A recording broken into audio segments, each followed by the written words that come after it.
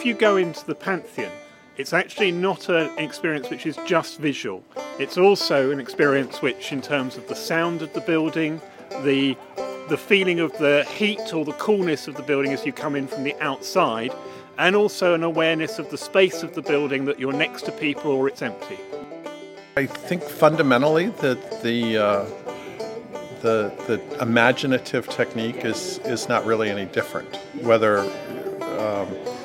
whether one is talking about creating contemporary architecture or understanding an archaeological site or an ancient building.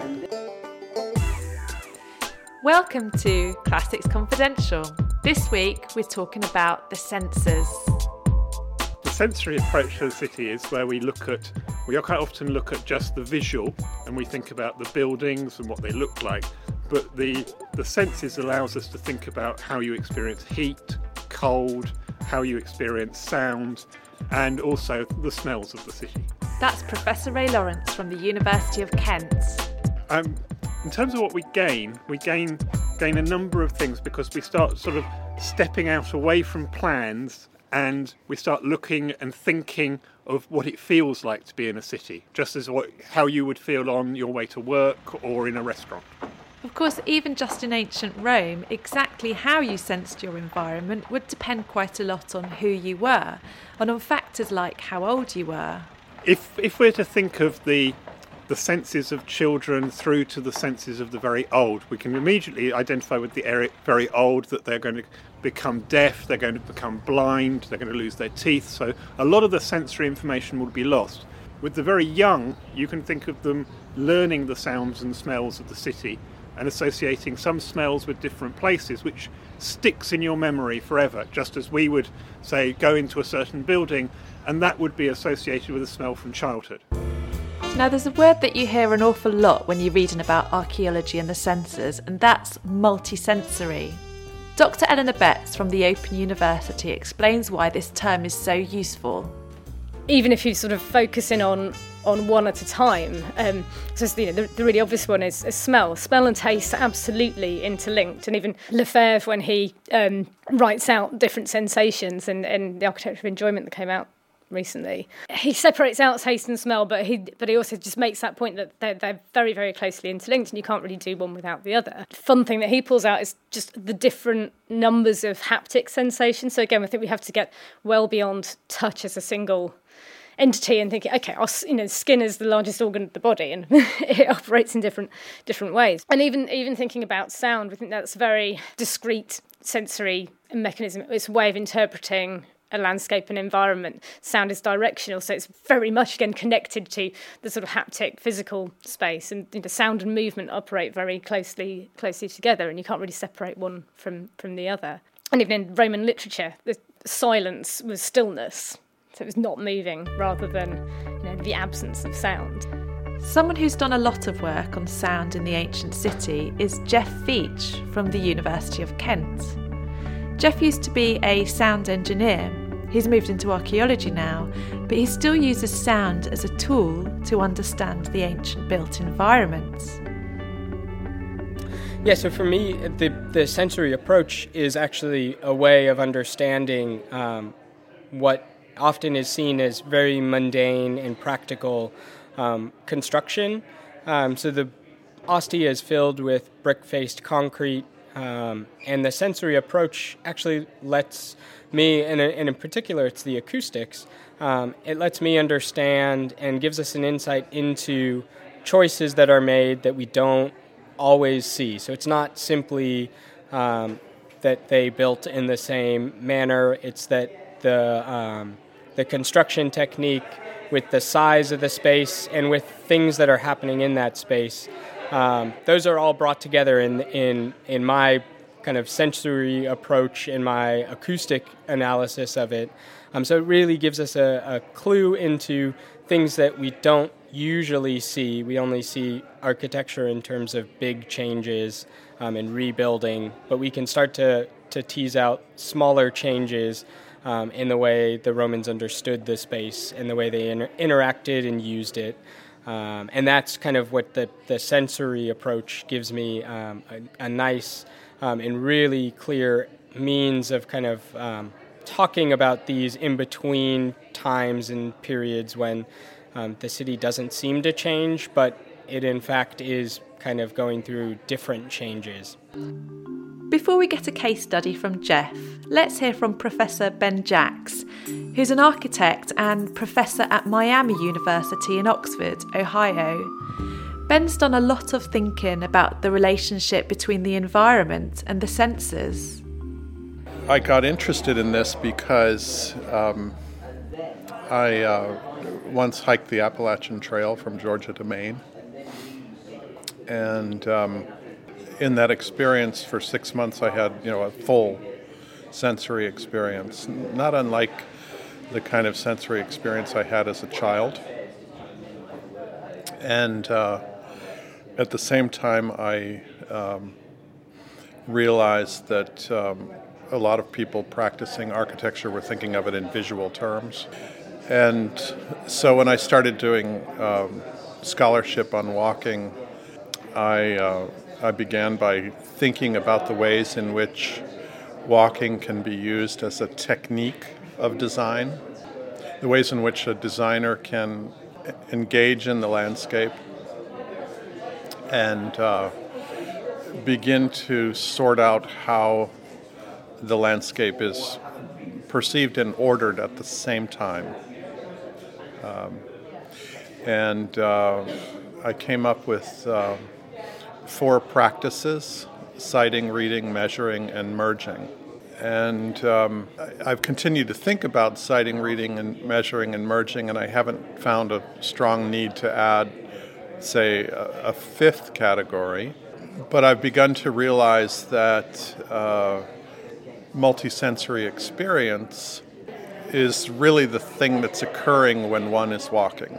And multisensory experience is the gateway to understanding the atmosphere of a place. And atmosphere is it's not a concept exactly. It's really that first impression feeling that we have of a particular place. And I'm interested in the people who have pursued as a philosophy, as an aesthetic category, atmosphere. And so my work in multisensory perception is a way of, I think, expanding for designers again what atmosphere is all about. I worry a little bit that we think we know what atmosphere is, and so therefore we'll miss the power of it to be something that students can learn from in design. It's actually quite precise if you spend time thinking about atmosphere, and so I'm trying to get at that precision by taking apart the senses and then putting them back together in one whole experience. Atmosphere and the gut reaction, the feeling that you get about a place or a landscape. These are elusive concepts, but they're enormously important for archaeologists too. Let's go back to Jeff, who spent a lot of time studying the atmosphere in, yep, you guessed it, baths.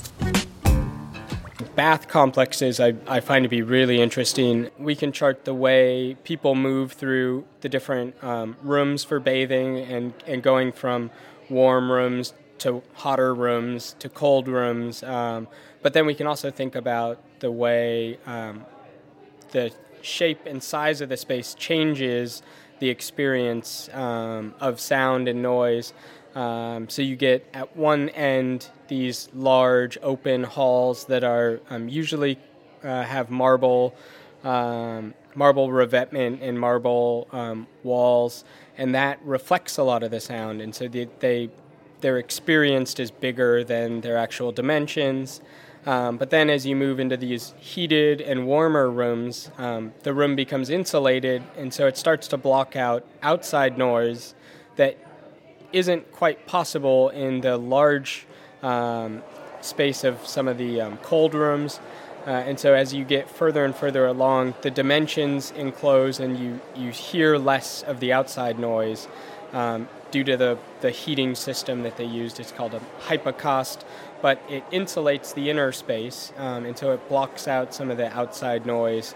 And so we can also think about the way a bath complex could be used for social interaction in these ways of big, noisy, kind of loud spaces at cooler temperatures to where it feels much more intimate, and it's enclosed and encapsulated in a heated kind of sauna-like room, and how those experiences within one building kind of shape the way it's used and what potentially you could actually do when having a conversation with someone as they move through the different rooms. Now, listening to Jeff makes me wonder about the Roman builders. Did ancient architects think as much about the sensory effects of their structures as contemporary architects like Professor Ben Jacks? In some cases, it does seem like the answer was yes. Catherine Hogarth is a PhD student at the University of Kent, and she's working on the multisensory qualities of Roman bridges. The bridges I particularly focus on are the ones within the urban limits of the city of Rome itself. So they all cross the Tiber from the northern end of Rome at the Pons Milvius down to the Pons Brobi, which is pretty much the end of the wall, the Aurelian Wall district. And when you hear Catherine talk about her Roman bridges, it really does change the way that you think about them. The problem with bridges, or Roman bridges particularly, is they are studied primarily from an architectural and engineering perspective. There was a 2001 monograph by the Museum of London in which they referred to them as the Cinderella of urban studies because they really are not appreciated for the complexity and their agency and their sensory effect on people and how people move. They're perceived as roads or mere functional structures to get you from A to B, which they do. That is their primary focus, but that is not what bridges are all about, and certainly not in the Roman world. Now, part of what Catherine's been doing is uncovering the symbolic qualities of the materials that bridges were made from. Take, for example, there's two bridges in Rome. There is a stone bridge called the Pons Emiliana, and there is a wooden bridge, entirely wood, called the Pons Sublicius. Now, if you look at these two bridges, people have said, well, why did they leave the wooden bridge alongside the stone bridge? Why would you do that? And this is a bridge they continually rebuilt. It got knocked down a lot. And people said, well, it was probably just there, essentially. But if you look at the material of the bridge and you actually consider the sensory aspect of this, now bridges connect landscapes. So rather than just a structure running from one end to the other, Heidegger said they gather the landscape, and that is exactly what they do. They gather the memories of both banks together, along with the Tiber, which is running beneath, and they connect them together into this experience. So when you cross a bridge, remember you're moving from one side. It's a very liminal journey or transition, and you're walking into a different environment. Now, the environment you're walking into and the actual material of the bridge can inform how you perceive that journey.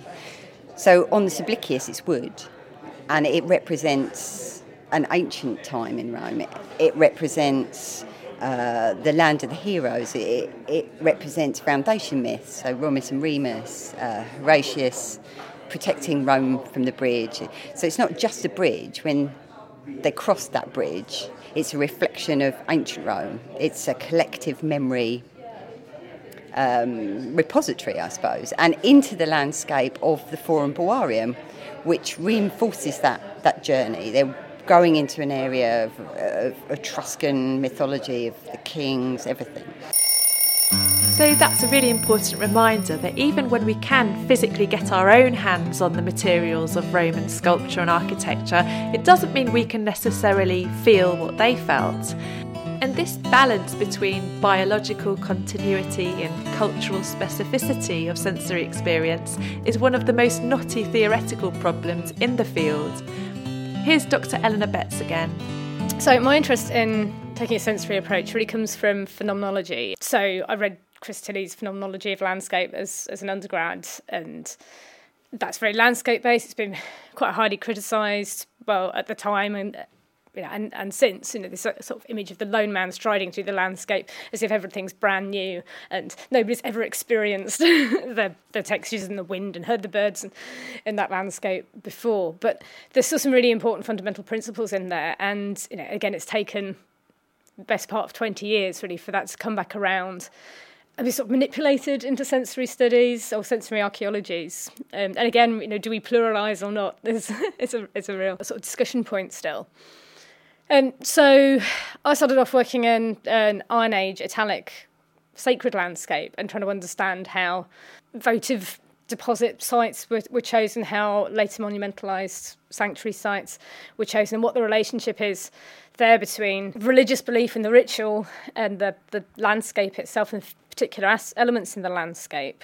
And very much think about how the human body in that landscape experiences the space, and then how that constructs the culture that leads to the ritual and religious practice. So I think it's really important to keep that sort of trialectic between the human body, objects, and landscape, place, space, and again that needs teasing out a little bit, and to be very aware that all of these things have agency. So human agency's been knocking around for a long time in archaeology, but object agency, again, surprisingly, is only really just becoming quite a popular area of research. And equally, landscape and architectural agency as well. So buildings impact on how we operate in space, how we react to that space. And by adding in all of the senses to those interactions, we just get some of the nuances, and it helps us find the gaps and give us a better understanding of how people in the past were using those spaces and places and objects and interacting with each other, while still retaining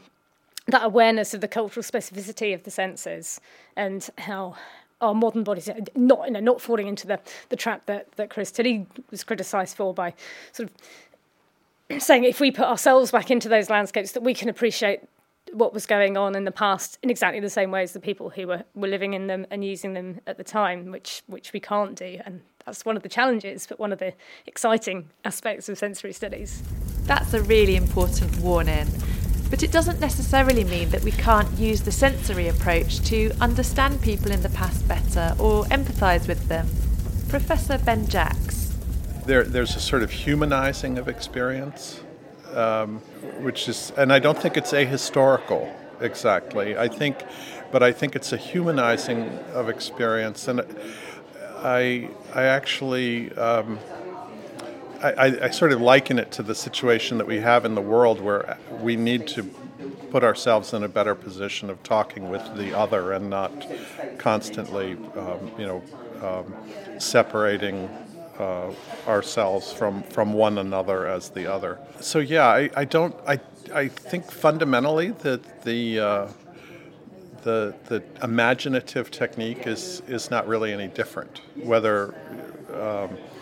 whether one is talking about creating contemporary architecture or understanding an archaeological site or an ancient building. Now, obviously, there are distinct differences. I mean, there are questions of evidence in history and archaeology that are primary, but in terms of the senses. And in terms of imagination, I don't think it's really all that different. So that's a very positive note to end on. I hope you've enjoyed listening to this new audio edition of Classics Confidential. This episode was produced and presented by me, Jessica Hughes, and featured in order of appearance Ray Lawrence, Ben Jacks, Eleanor Betts, Jeff Veitch and Catherine Hogarth. Thanks very much for listening, and do come over and join the debate on Twitter with the hashtag ClassicsConfide.